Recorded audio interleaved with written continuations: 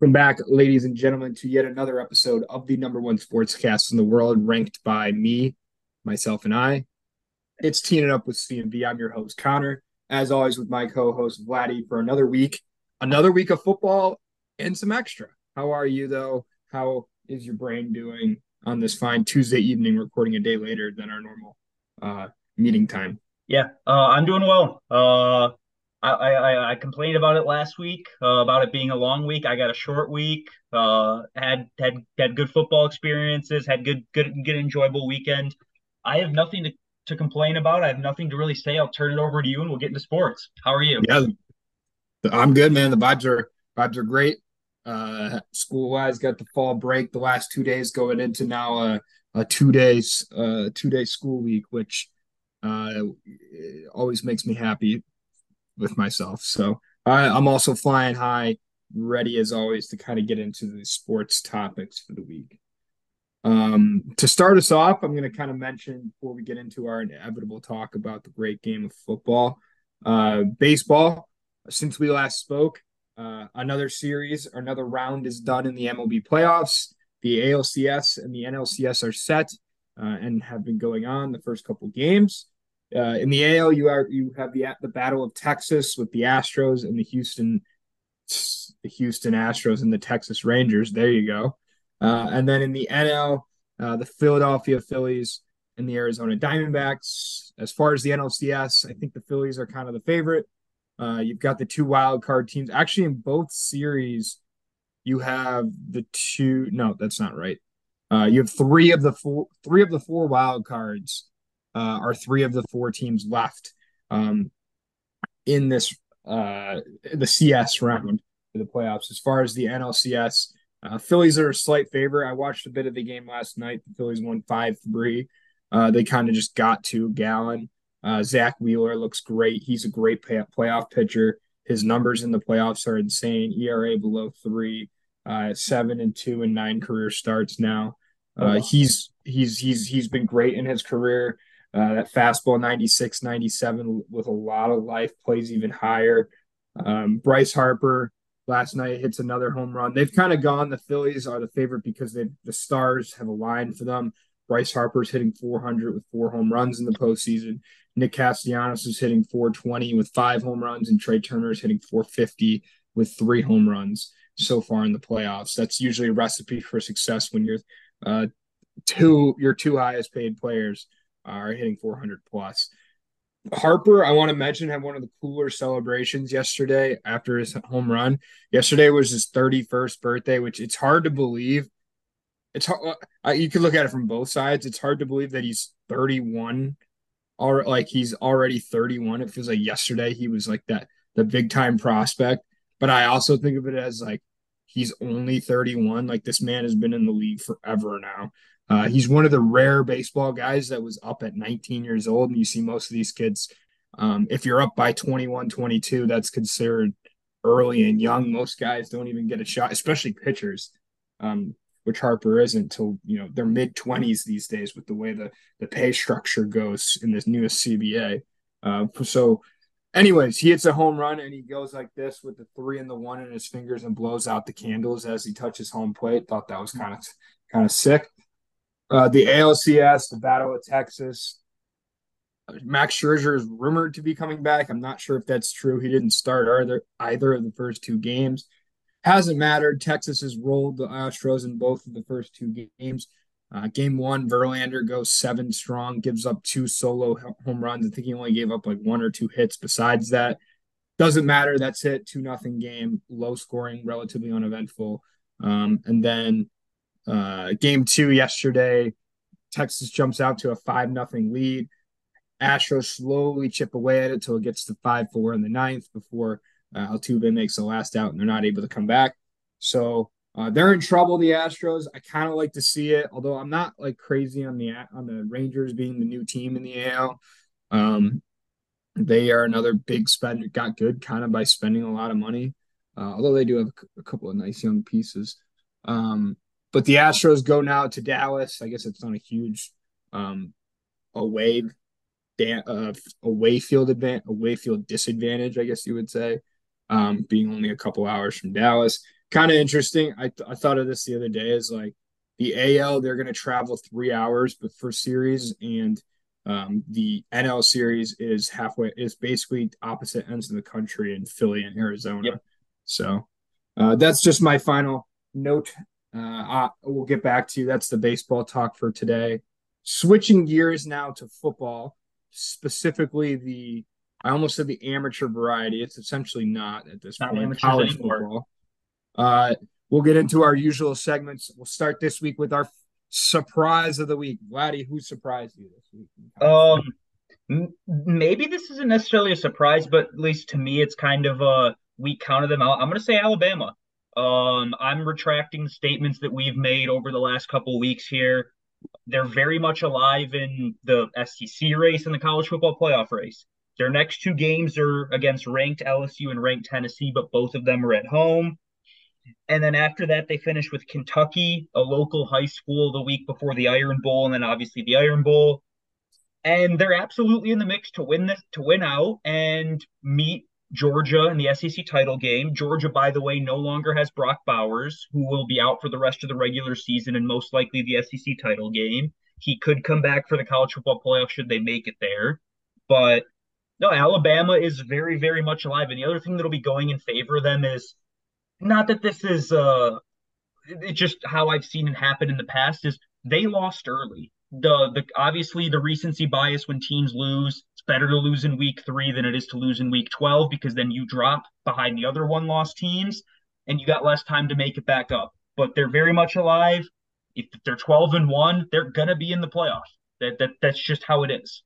And I mean that'll really set up a conundrum in kind of college football as a whole because if you have 12-1 Georgia, who's been the number one team for the last 3 years, and 12-1 Alabama. You're probably looking at 2 college football playoff spots already gone, and then the rest of the conferences look like they might be able to produce one-loss champions this year or no-loss champions in the Big Ten's case. I think we're going to be looking at a real year where it's like, well, why couldn't the expanded playoff have come now? Yeah, I think we kind of knew that going in that this is a year that there's no true great team. Um, Although I say that with an asterisk with Michigan because they're not that. They've looked like that, but they're not. You can't call them that because they haven't played a real football team yet, and they won't for another 2 weeks when they play Penn State. They go to Penn State on November 4th, I think it is. Whatever it is. Um, well, like I said, a lot of good teams. We've kind of reiterated this week after week, a lot of good teams, not a lot of great teams, and it makes sense for a 12-team playoff in a year like this.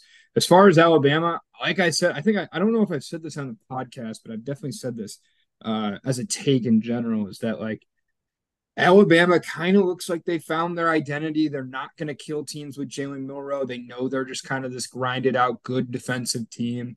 Run the ball, get the ball to Burton when you can. Like they have kind of found their identity after the loss, and it's not the super dominant Alabama team of the past. It's more of a grind away, grimy football team. And it's one of those teams where you look up at week after week and you go, oh, only beat A&M by 6. Oh, only beat Arkansas by 4. And then you look up, and again, it'll be like you said, it'll be mid-December, and we'll be looking at them at 11-1 and playing in an SEC championship game. I truly believe that at this point. My surprise of the week is Caleb Williams and the USC Trojans. They looked like they forgot to wear Trojans. To be quite honest, Oh God, that's one way to say that's it. I think we called them out together, we had been calling them out together, kind of that they're going to be this odd team out in the Pac-12. Prior to that loss, I was just surprised how much of a poop they took at Notre Dame. Didn't even look like they belonged in the same class. Caleb Williams ran for his life. Notre Dame nearly put up a 50 burger. I was surprised that Lincoln Riley didn't have them more prepared for that, to go into a hostile environment like that. I know we had been calling them out the 2 weeks prior. I was still surprised by the dump they took in South Bend.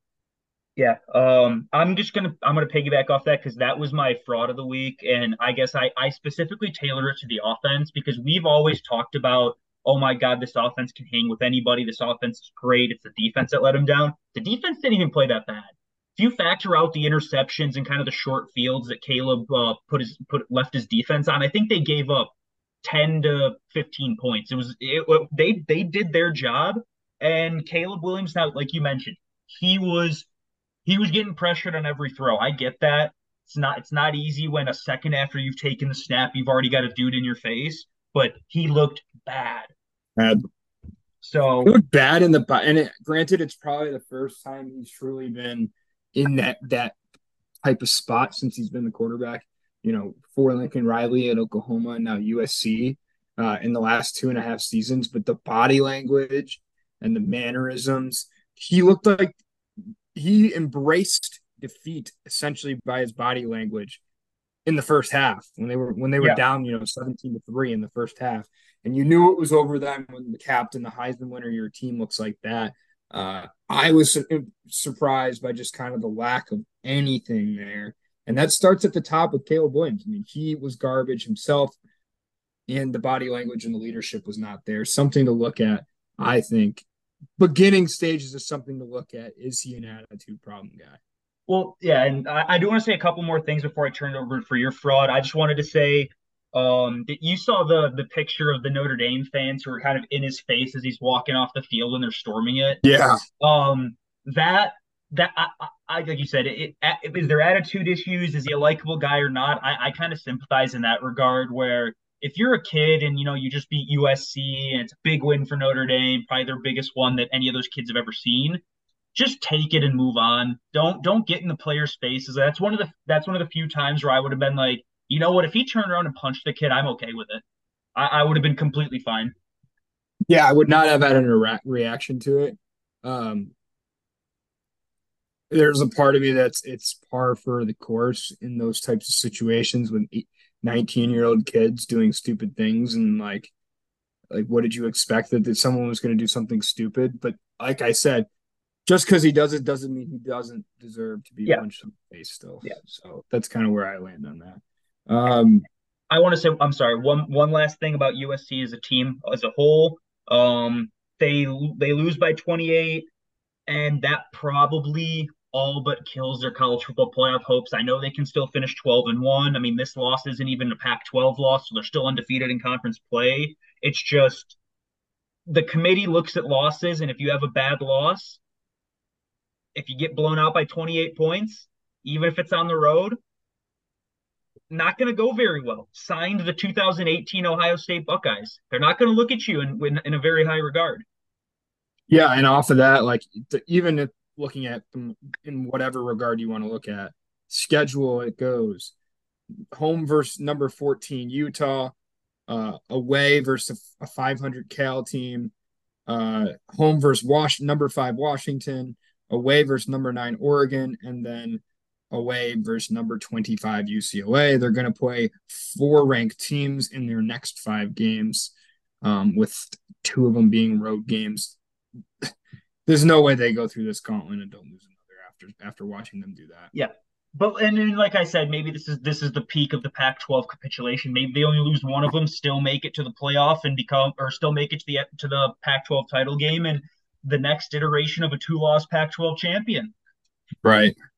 So that kind of piggybacks into my Pac-12 fraud of the week. Um, they're from the same game. My fraud and then game of the week are the same game, different situations. My fraud of the week is Dan Lanning, the head coach for the Oregon Yep. Ducks, who pissed away any chance Oregon has at the playoffs. With some poor coaching, some poor situation coaching, some poor clock management, pretty much cost them the game. Granted, their kicker went on Jake Moody on them at the end of the game and missed a field goal. We'll get into both that later. Um, yeah, like multiple situations in the first half, second half.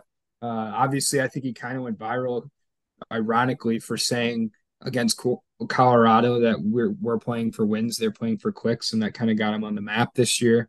And now he does that in the biggest spot of their season against a good Washington team on the road. He cost them that game.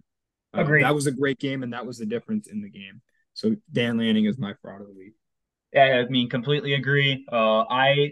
I mentioned him. I didn't want to call him the fraud of the week just because I figured I was going to mention him in my game of the week. I know we like to kind of pick different games just to be able to have different more stuff to talk about, but I really don't think there was anything No. else in college worth talking about. Both of us are going to say our game of the week is Oregon Washington, and there's Yep. no question about it.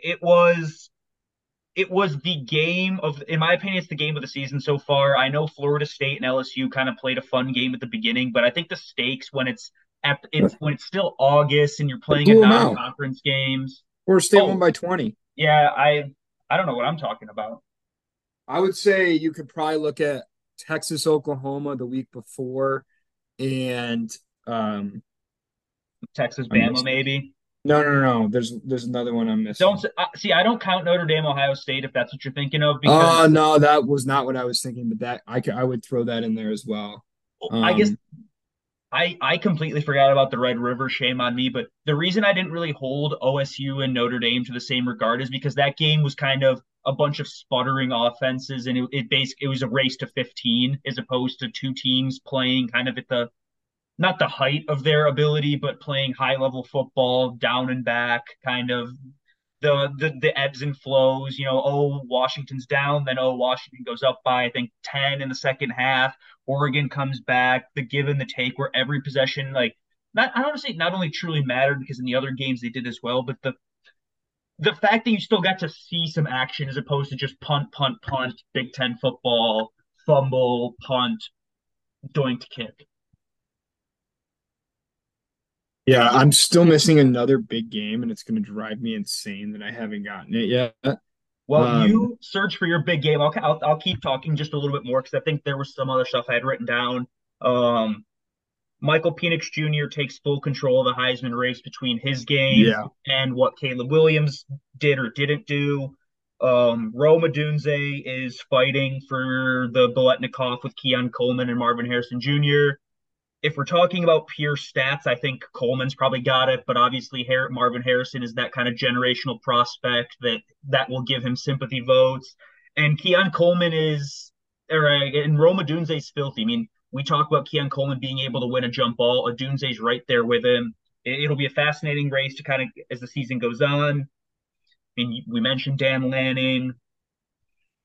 Some of those kicks are not kicks, don't kick, kick, don't. It was a little bit of Dan Campbell esque where I think a little bit of the thought process maybe left the building. I understand going for the first one at the end of the first half. I actually really do. I mean, you're down four, you still have an entire half of football to play, but the second one when they were down 11 and it's the clock starting to run out, I think they were kind of nearing the beginning of the fourth quarter.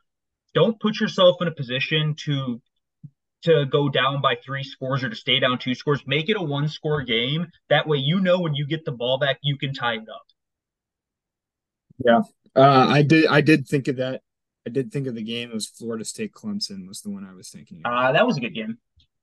I would say those are in the mix in any order for your top five, with probably Oregon, Washington being probably number one so far. Yeah, Another game that was uneventful and a good game for the wrong reasons was Michigan State Rutgers. I know you wanted to mention that. good Um, transition.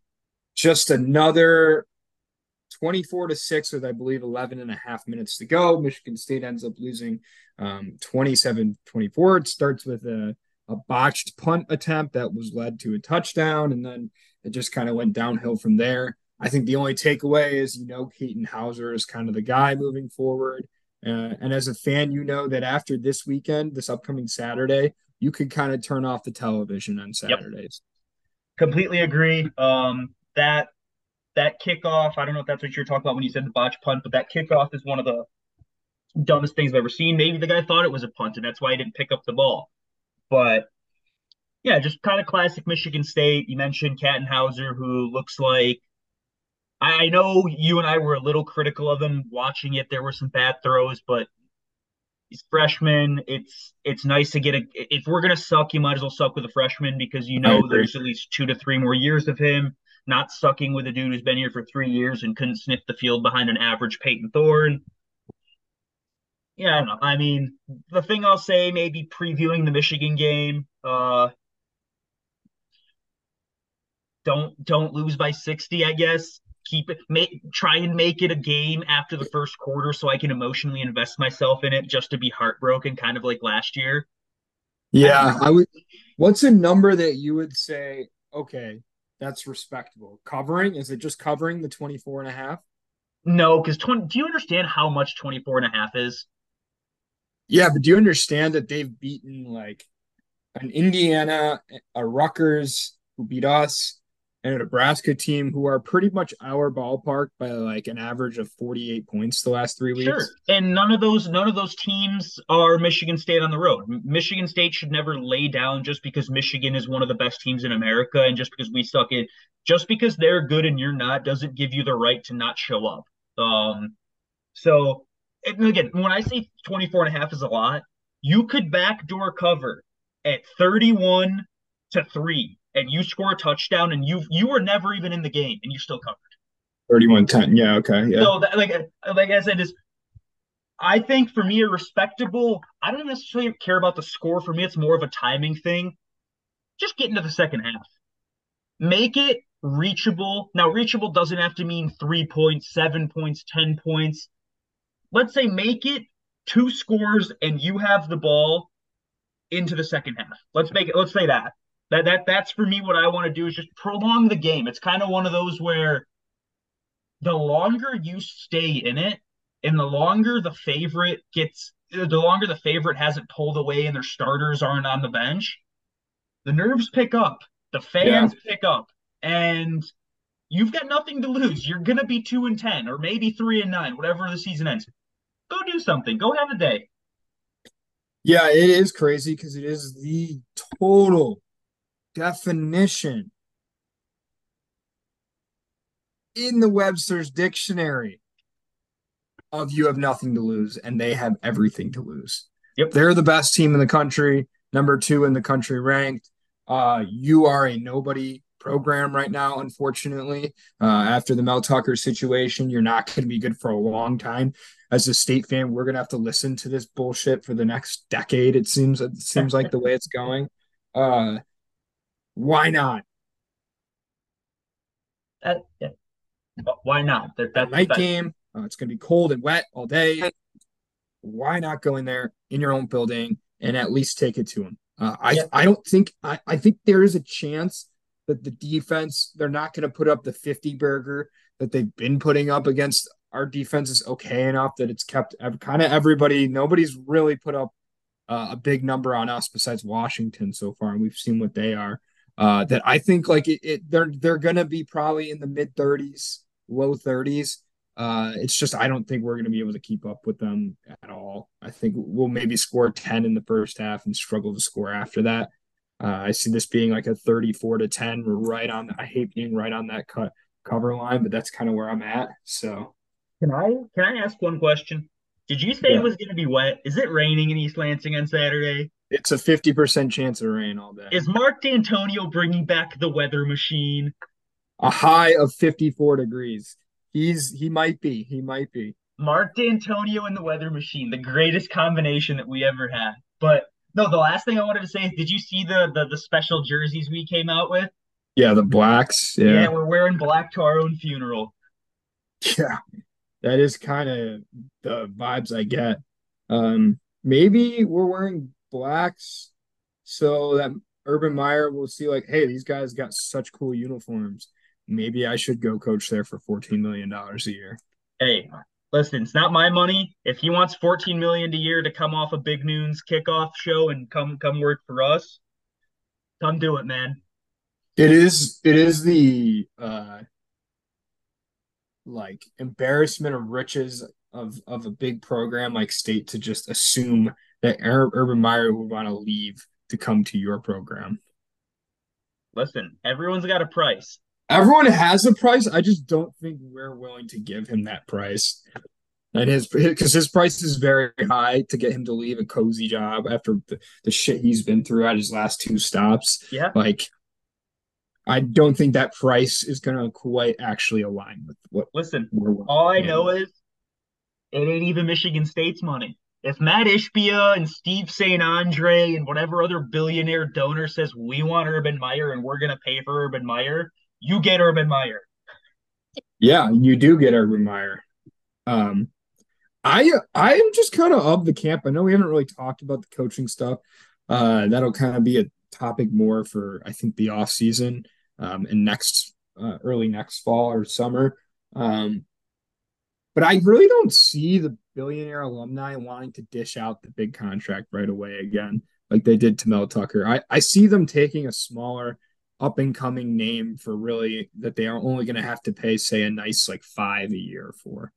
Can I just say one thing? You know why they're billionaires? They're risk takers. Yeah, you're right. No, but you mentioned that'll be a very fun conversation to have probably in December or maybe January once bowl season's over and coaches are kind of allowed to start talking and the hiring cycle starts. Hopefully, I guess the only thing I can really say is hopefully Michigan State, because they know they're going to need a coach, hopefully they can get ahead of the cycle and they can poach one of those top talents before some SEC school or someone else comes up with an opening they didn't think they were going to have, and then we get played second fiddle. That's all I can say is Ryan Kelly. make sure you're proactive. Did you say Brian Kelly?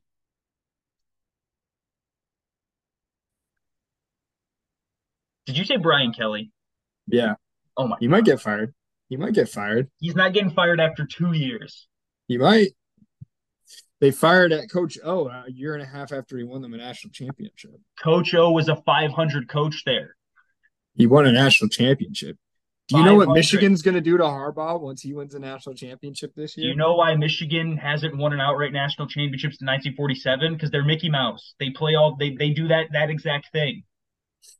They do what you're about to say. He's Well, gonna we win can't all three. be LSU. We can't all be LSU. I know, but hey, we've rambled about college football too long. Let's make it to the pros. Kind of a letdown of a week across the board. Not See, so I much. didn't think it was quite as bad as you made it out to be.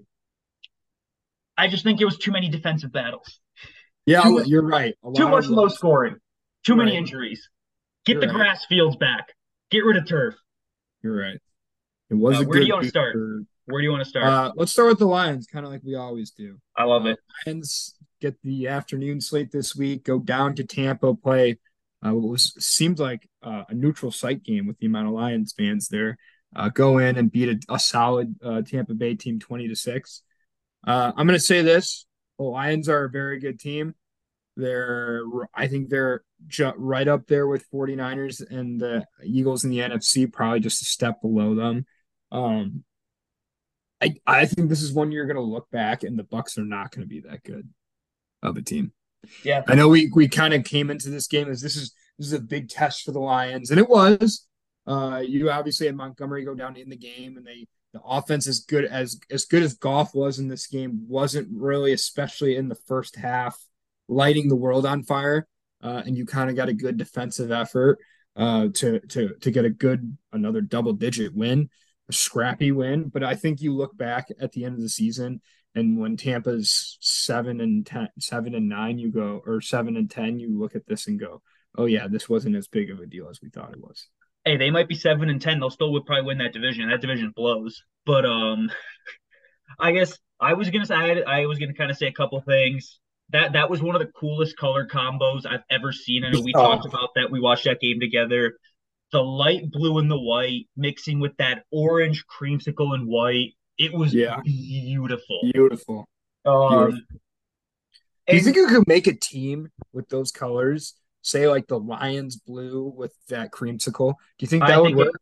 I think it contrasts too much, to be honest. I Yeah, I think think so too. you'd be looking at some like a kindergartner when they get on sugar high and they just go all crazy and they think this is the greatest thing ever. But I Or think that's or a kindergartner when like my mom like let me dress myself, there you basically. go. That's probably the one. But no, speaking about the game specifically, I think you're underplaying this a little bit. Maybe the Buccaneers don't turn out to be that good of a team at the end of the season, but when you look at what we were going into it, we were banged up going into the game. You mentioned losing Montgomery.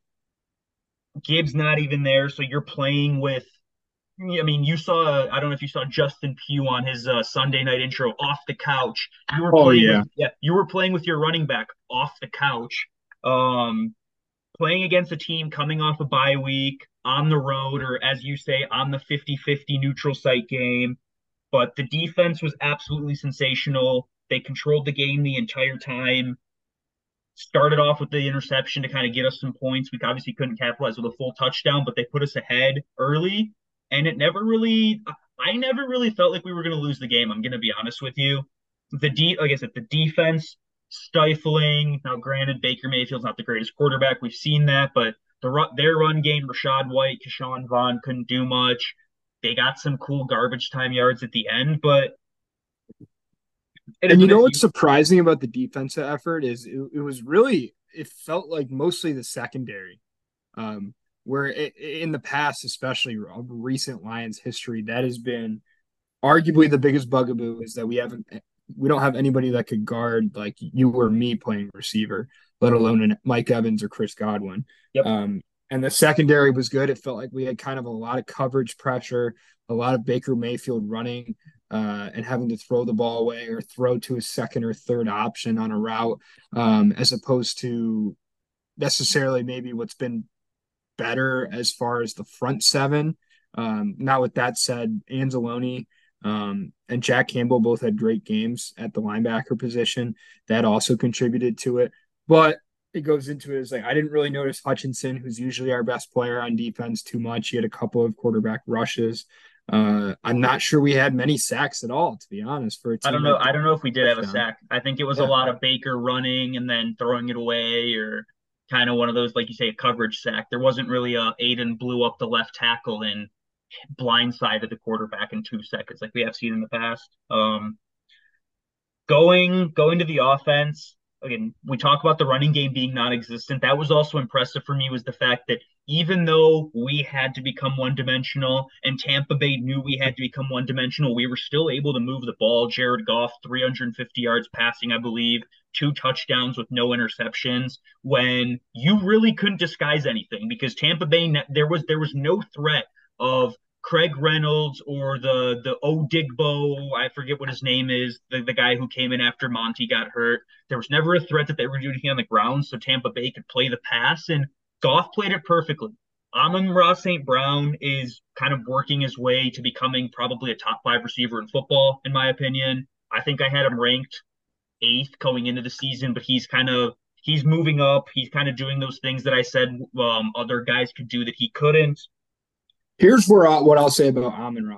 He's a guy that, like you said, a Lions fan probably knew had a chance to be a top 10 receiver in football going into this year.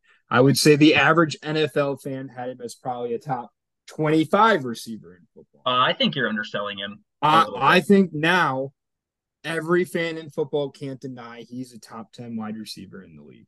Yeah. I mean, like I said, I had him at 8th. I think the top 6 are kind of set in stone. Um, and then I had him behind, I think, AJ Brown. But in any case, he's making a push. This game was amazing. The touchdown catch he had, where he got that crack block from Craig Reynolds, who got shot out of a cannon, came under the screen. No one saw where he came from, and he just hit a guy. And Amon Ra got to tiptoe into the end zone. Sensational. I mean, Jameson Williams getting more tread on the tires. He did have a bad drop. 2 plays later, he makes up for it with a really well designed, or not designed, but a really good track back to kind of find the football and kind of bail out maybe a slight underthrow that Goff had on that deep ball.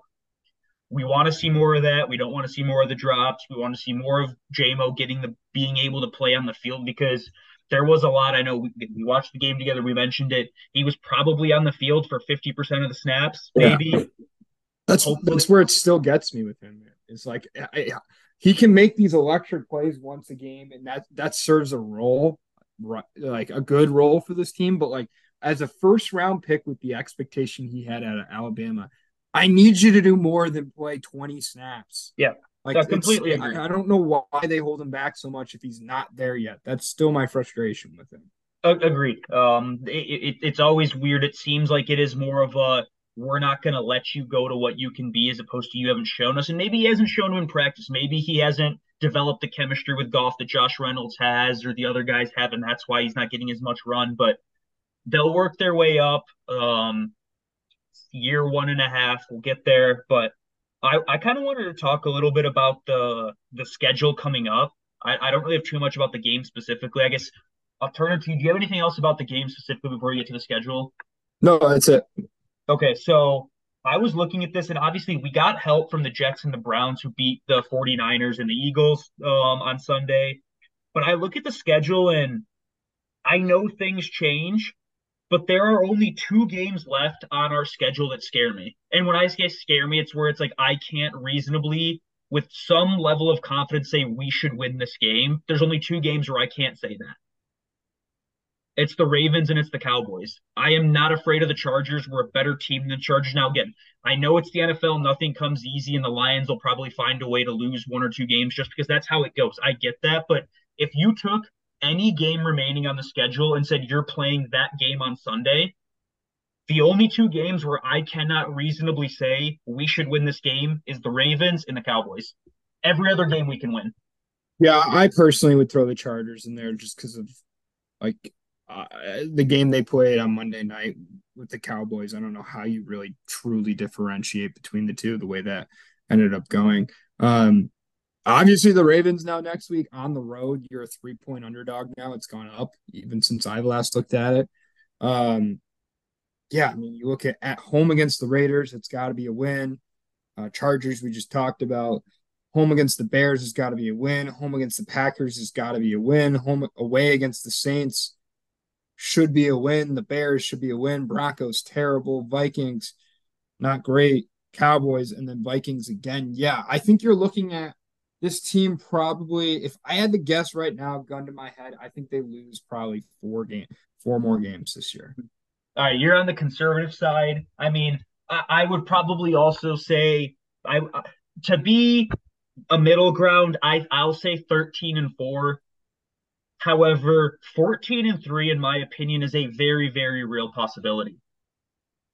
Yeah, with the schedule, yeah. I mean, I like I said, I somewhat conservative, but 12-5 is still like that's going to be a 3-game lead at least in the division. I think the way this is More. The our division's terrible. Then again, and that's assuming the Vikings don't blow it up. yeah, that is assuming that. Although Kirk Cousins obviously came out this weekend that he's not going to waive his no move clause and that he's happy to stay in Minnesota.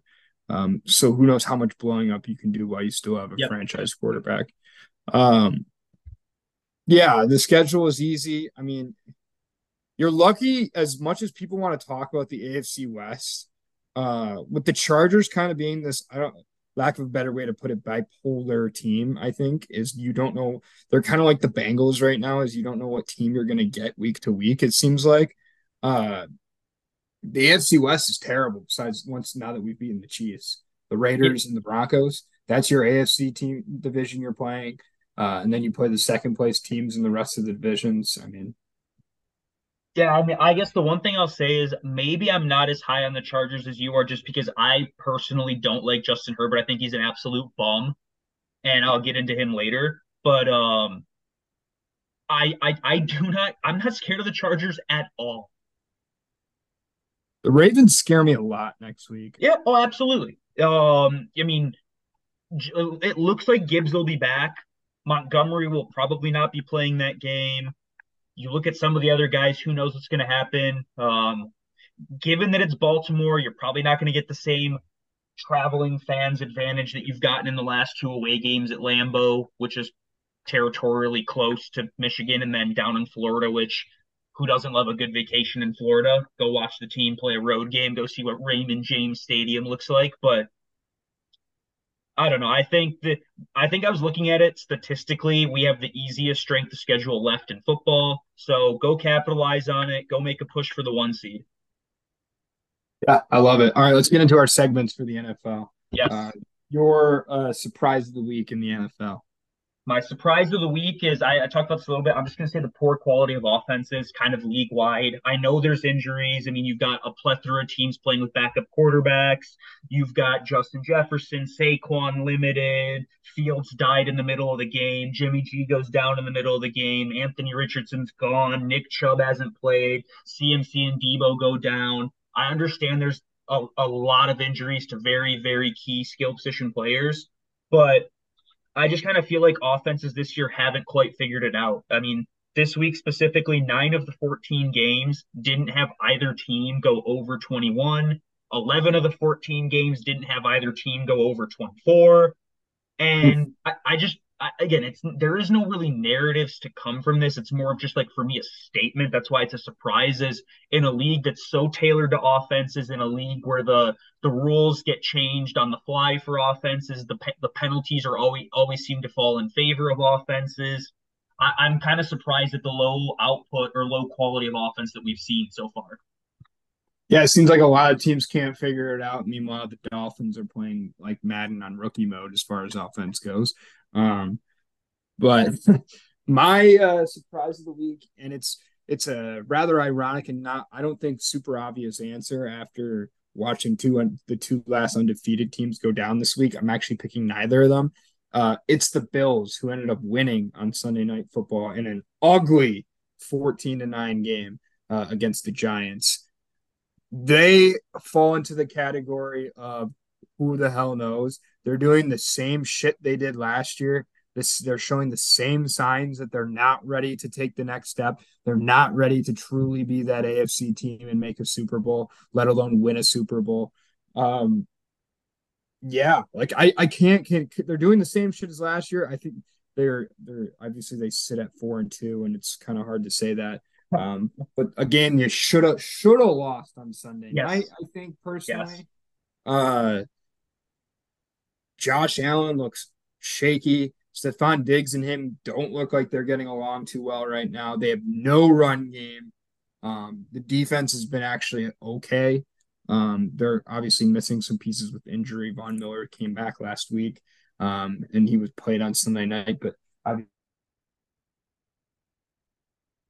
keep going here. You cut But out I there. have no idea what to feel or think about the Bills after that. So they're my surprise of the week, and it comes after a loss in Jacksonville and London, and then after you looked great in your previous two games, obviously beating the Dolphins, who are now emerged as one of the contenders in the AFC, if not the whole NFL, kick the shit out of them.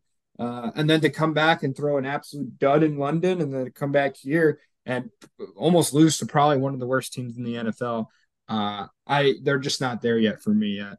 They're a clear step below Kansas City, Miami, maybe even Cincinnati, the way they've played the last 2 weeks as far as actual contenders in the AFC. I'll agree completely there. They were so not they specifically. My fraud of the week was whatever the hell happened at the end of both halves of that Sunday night game. Oh God, So the end of the first half where that's horrible. time's running out and what is Brian Dayball an idiot for play calling or did Tyrod Taylor opt into a stupid run? But in Yes. any What did you think? That's cut you out. What did you? He had to have opted in for I something not right. I also do think it was a little bit of what did Tyrod Taylor do? Did he forget that he doesn't have timeouts, whatever it might be? But yeah, the you threw away chance at a chance at points in the at the end of the first half, and that again, I don't want to play the butterfly effect because you never know how the half will turn out afterwards. But if you assume they kick a field goal there, you get down to the end of the game, and you're sitting at the doorstep. You get to just kick a field goal and win the game, but they didn't do Right. that. And then I still want to talk about that play call that they had on the untimed down. I did not understand that at all. I don't know if there was a miscommunication, but it looked super weird because none of the linemen blocked. Tyrod Taylor took the snap, turned around, and five Bills guys are converging on him. It's like, what the fuck is going on? And he just throws Right. it up. Did Darren Waller get fouled? Maybe. Are they going to call every tic tac knick-knack foul? No. So they were given a nice foul to even get to the untimed down. So I just think that kind of the that was so weird by what the Giants did. You mentioned they absolutely should have won that game. I mean, you talk about kind of the Bills' dysfunction. I think they've kind of found themselves in a really weird spot where you're right. Diggs and Allen look like there is a little bit of a disconnect. However, Diggs is still producing at a filthy level because he's the only guy on that team that can catch a pass. Gabe Yeah. Davis is worth 3 targets a game, but each of those targets are Hail Mary nukes, hoping he gets behind the defense. Dawson Knox has completely regressed from 2 years ago. Dalton Kincaid, who didn't play, hasn't come on as strong as the other rookie tight ends have. And that's not an indictment. Kid's 22 years old, probably. He's a rookie. He'll have time to figure it out. There's a reason why they trusted him enough to take him in the first round when they just paid Dawson Knox, but he wasn't even there. There is no wide receiver three. And you mentioned the lack of running game because they don't want to try to run the ball. James Cook, I think, is a decent running back. They don't give him options. They don't give him chances because it's usually Josh Allen throwing it. But it is a really, really weird kind of status quo, if you will, in Buffalo, where they are 4-2, but you're right, that was a game they should have lost, and they are playing with fire. Yeah. Did you Your say fraud, okay? your fraud of the week. Since I went on such a rant, you forgot what topic we were on. Yeah, yeah. My fraud of the week. Phew, this kind of feels like dirty coming out of my mouth, but and it's a bit aggressive. It's Jalen Hurts. Jalen Ooh. Hurts has not been the same. I know they're 5-1, and that's one loss. And it's how can you criticize him for one game? He did throw 3 interceptions on Sunday, against the good defense in the Jets. He has not looked. I don't know what the numbers are. I don't have him in fantasy this year, so I don't pay quite as much attention to them, quite honestly. But he has not looked nearly as sharp or nearly as comfortable. He kind of looks like the Jalen Hurts the year that Tua was trying to take his job and eventually did take his job. That's what this Jalen Hurts reminds me of. He just looks uncomfortable. He's serviceable and doing a fairly good job, but he just doesn't look comfortable Jalen Hurts like we've seen the past 2 years in the NFL, and at Oklahoma when he uh, uh, almost won a Heisman. So that's That's my fraud. that's an interesting one. I'm gonna add on to this just for kind of some context for those listening. I'm upset at Jalen Hurts because he gifted the New York Jets 3 interceptions, and you were playing against the New York Jets defense. And not that it mattered because Tony Pollard went off in the end, but he made it so much harder for you to win your fantasy game. So I also hate Jalen Hurts. Yeah, you hear that, Jalen? Come on the pod if you want, man. We But get more views than the Kelsey podcast. So uh, that's tough. I don't know about that Vladi one, might but be dating Taylor Swift. We can't confirm or deny. I am actually dating Taylor Swift. You heard it here first. Yeah, no, the NFL, they're, some viewership not doing so hot. They wanted to hit a new market. So they're like, well, who could realistically be dating Taylor Swift? And they're like, let's give it to this lunatic. And that's why they think Travis Kelsey's dating her, but it's really me. It's a really super fan of the Lions, Yes, Vladimir. They just Lion wanted super fan they one, wanted two, wanted more three. buzz around the Lions. Screw the Chiefs. Yeah, but so I'm gonna get to the game of the week. I think that's kind of the last one we have. I'm actually kind of glad that we had to delay by a week because my game of the week was Dallas and the Chargers. While this game did follow the kind of the lack of scoring that the other games have that I kind of harped on, I'm going to at least give this one because it was kind of close the entire way. I mean, it wasn't a classic. I'll give Dallas credit. They bounced back tremendously after getting just run off the field in San Francisco. Um, they got CD Lamb involved, which is something they've really struggled to do this year. I mean, I know it's only 6 weeks in, but after the first 5 weeks, he only had one game of more than 4 catches. They made sure that they got him the ball. He finished with a decent, I think it was 8 or 9 catches for. He might have eclipsed. He definitely eclipsed 100 yards. He had a good game, and that's kind of what Dallas needs to do. He's their best offensive playmaker. Get him the ball as usual, the defense is the defense, kept the Chargers to 17 points. And I will say that 7 of those were kind of a Mickey Mouse point that they gave up, where I think it was the second down. Justin Herbert throws a not a stupid pass, but a pass that gets jumped by the DB. The DB goes full Jaquaski Tart, and instead of catching it, just kind of lets it hit him in the body without remembering, hey, I've got opposable thumbs. I can clamp this thing with my hands and make sure it doesn't go away anywhere. And they get a little bit of a Mickey Mouse, not Mickey Mouse, but a slightly questionable defensive pass interference, followed by an incredibly weird muffed punt where I think it's Turpin is back to receive a punt for the Cowboys. he gets blocked into by his own guy who's getting run over by a Chargers gunner. Ball bounces a couple more times. Then Jalen Tolbert comes in, all guns blazing. I think he thought that one of the ball had kind of bounced off of one of the Cowboys players, but he goes all guns blazing trying to recover it. Can't do so. Muffed punt by definition. Chargers take the ball over, and then they finally go down the field and score a touchdown.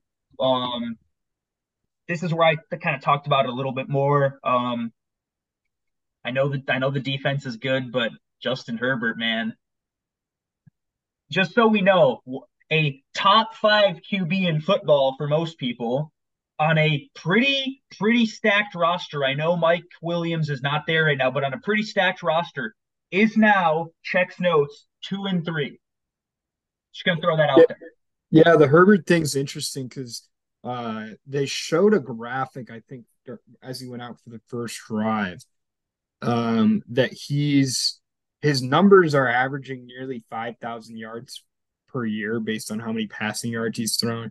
He's thrown almost like 2 touchdowns per game on average, but he's now 26 and 28 as a starter.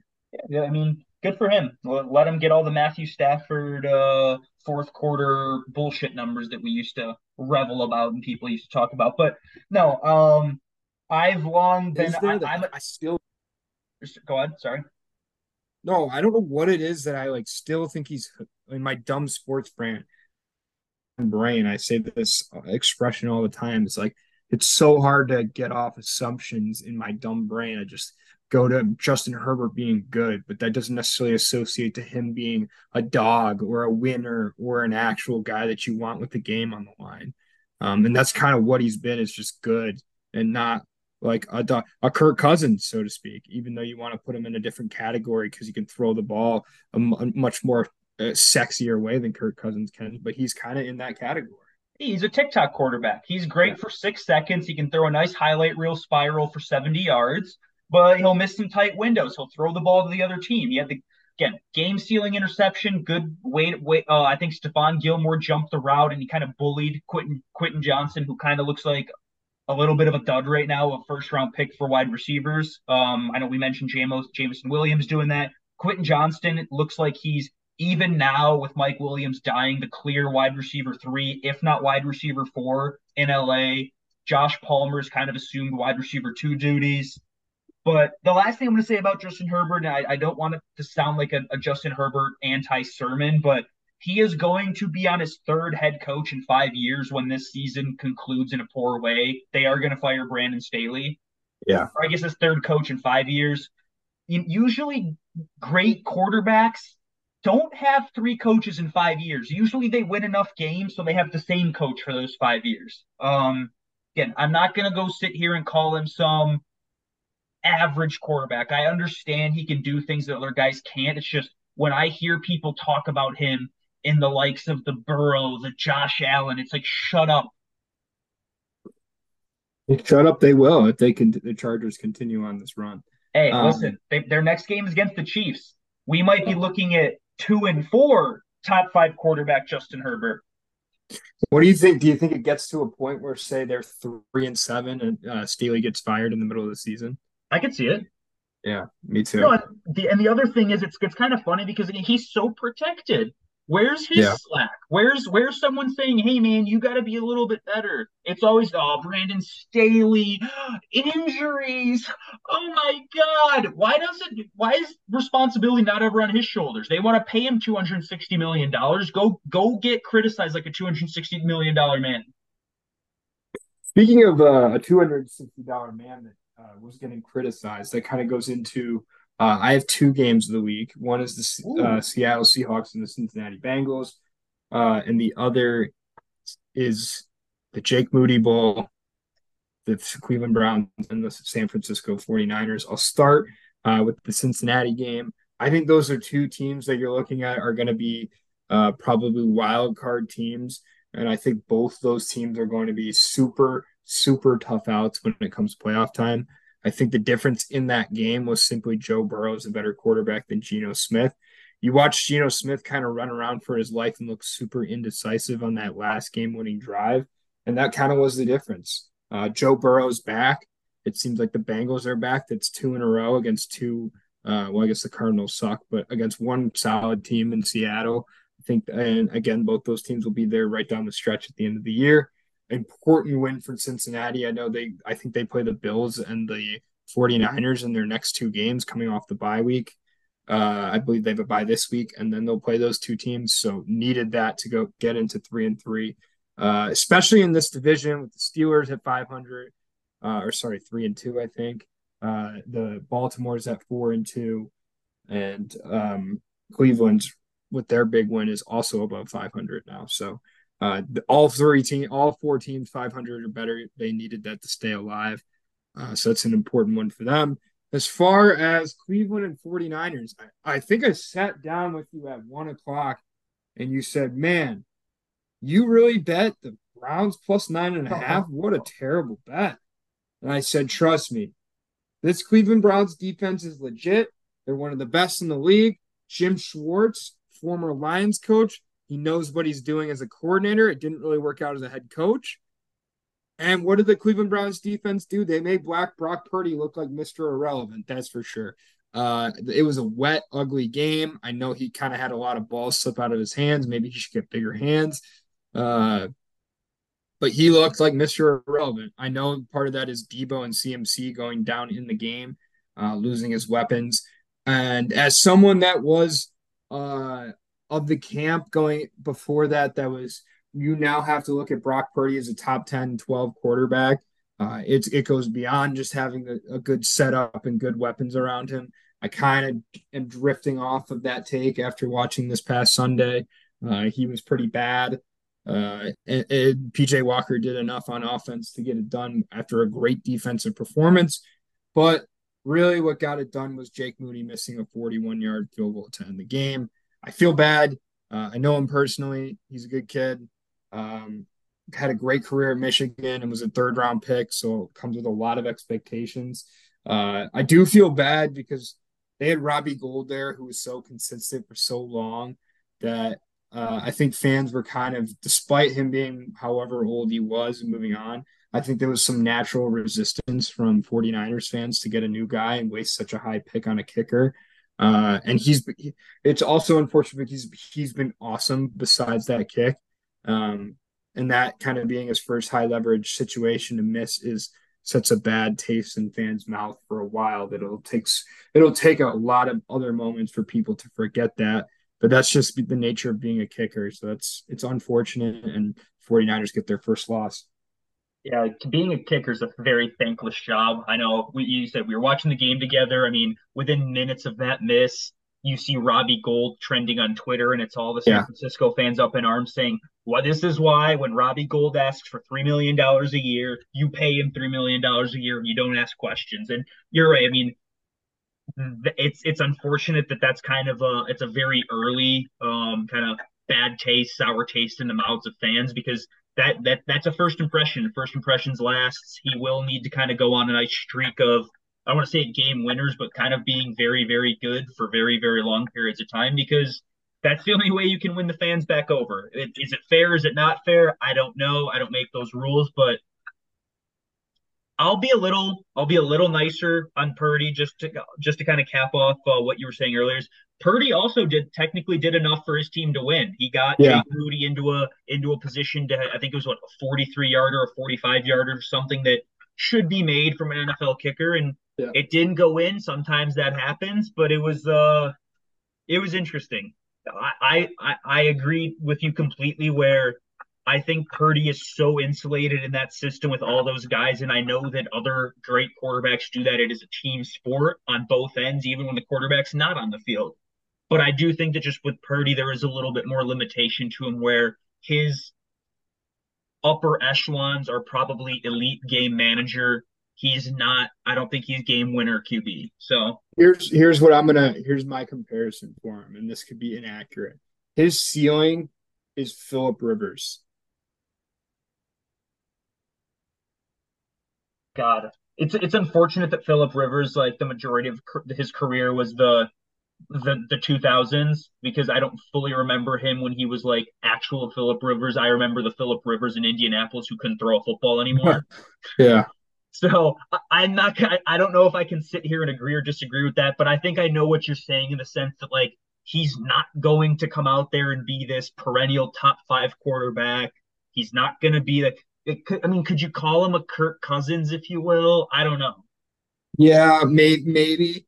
I just like picture Kirk Cousins as like as elite of a game manager as it gets, basically. I can Like agree with that. a good quarterback that's never gonna be like if he had all the right pieces around him and when they were in San Diego, they probably could have won. Instead, they just kind of were just always just one piece away, it felt like, and had a lot of like 8-8 and 9-7 seasons while he was there.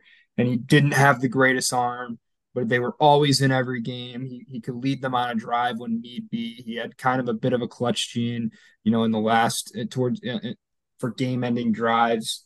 And the skill set in general just reminds me of Philip Rivers a little bit, as his ceiling, obviously. I mean, again, I'm not going to sit here and try and remember what I watched when I was a 9 year old, but I can't agree or disagree. I don't think it's a bad comparison. I just think that I guess that there is limitations to his game, and we'll see kind of what the 49ers can do. It's kind of funny where I think I was kind of saying, or I think some people were saying during the week, the only people who can really beat the 49ers is themselves. I mean, you look at it, 5-0, lose both guys, still Oh get yeah. within a 40-yard field goal on the road against a good Cleveland Brown team of winning, and they beat themselves as usual. But Yeah, I, and it kind of seems like that's the only way. The only way you can beat them is defense and the weather, and them hurting themselves. well, hopefully the Lions will find a way to do it. So, all right. So after we're a third of the way through the season now, so give me your top five teams in the entire NFL. San Francisco 49ers 1, Kansas City Chiefs 2, Philadelphia Eagles 3, I'll go Miami Dolphins 4, Detroit Lions 5. The only reason I put the Lions and the Dolphins lower than the rest of those teams, even though they're all with the same record, is I'm going to give a little bit of benefit of the doubt to the teams that I've seen win the important games Yeah, before. I You've seen agree. the Chiefs win a Super Bowl. You've seen the 49ers core make a Super Bowl. You've seen the Eagles make a Super Bowl and win a Super Bowl with some of the guys that are still left from that 18 team. So I would say those five teams. If I had to sit there and maybe pick one of the 4-2 squads, I don't know. I mean, we just harped on them, but maybe Buffalo just because I feel like they are so talented on paper that eventually they have to figure it out. I could edge Yeah. them in with kind of the Dolphins and us, but those are kind of the. I mean, I would figure that's most people's teams. I mean, do you have an order different than mine? No, I actually don't at all. But I'm now. Now my next question was, if you had to sub out one of the 4-2 teams into there, if I'm going to read them off to you, who would you pick as the most potential, or who's the best in your mind? Buffalo, Baltimore, Jacksonville, and the Cowboys.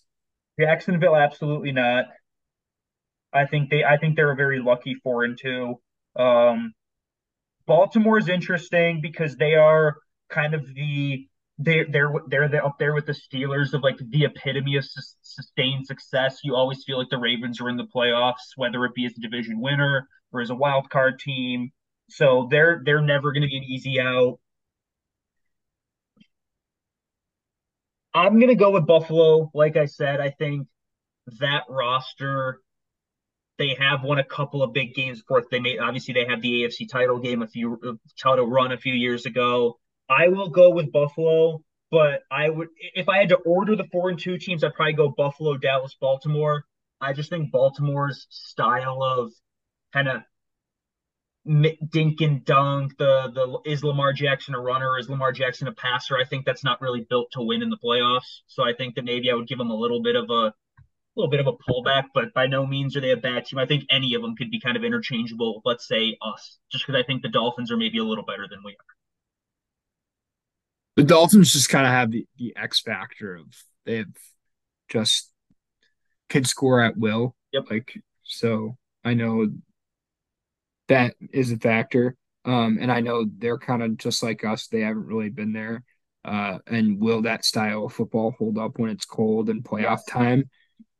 Is really up for debate because we haven't seen it in the years past hold up. So will we see it again? It's nice when we're in mid-October right now, but in 2 months from now, when we're in week 14 and it's 50 degrees turns into 25 degrees, will those hamstrings hold up? Is yet to be seen.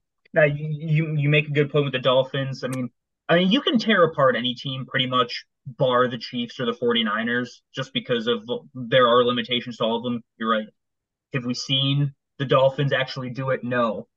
Is Tua even going to be playing in December? We Mhm. don't know because he is one more hit, one more blindsided sack away from retiring because he's had too many concussions in an 18-month span. All of that's true. So the only two teams that I could like if you said gun to my head Super Bowl, I'd probably go Chiefs 49ers just because those are the teams I trust the most. Yeah, What can I say? I'd agree at this point. And I even think you could go as far as maybe not the 49ers, but you could definitely with some of their performances and wins and obviously the lost week one, there's you could dive into the Chiefs a little bit and nitpick them if you really wanted to. But again, kind of like you said, just reiterating that they've been there and done that to where they've earned the respect of like you shouldn't be doing that. You should trust them moving forward. Yep. All right. I think we rambled a little bit. I think we added a little bit of content that we weren't planning on adding, but I think it was good, nice long episode. To those who have made it this far, thank you very much. I will Yeah. say, as always, go Lions. Last word to you, Connor. Give it a go. It's rivalry week. Why not? All right, go White.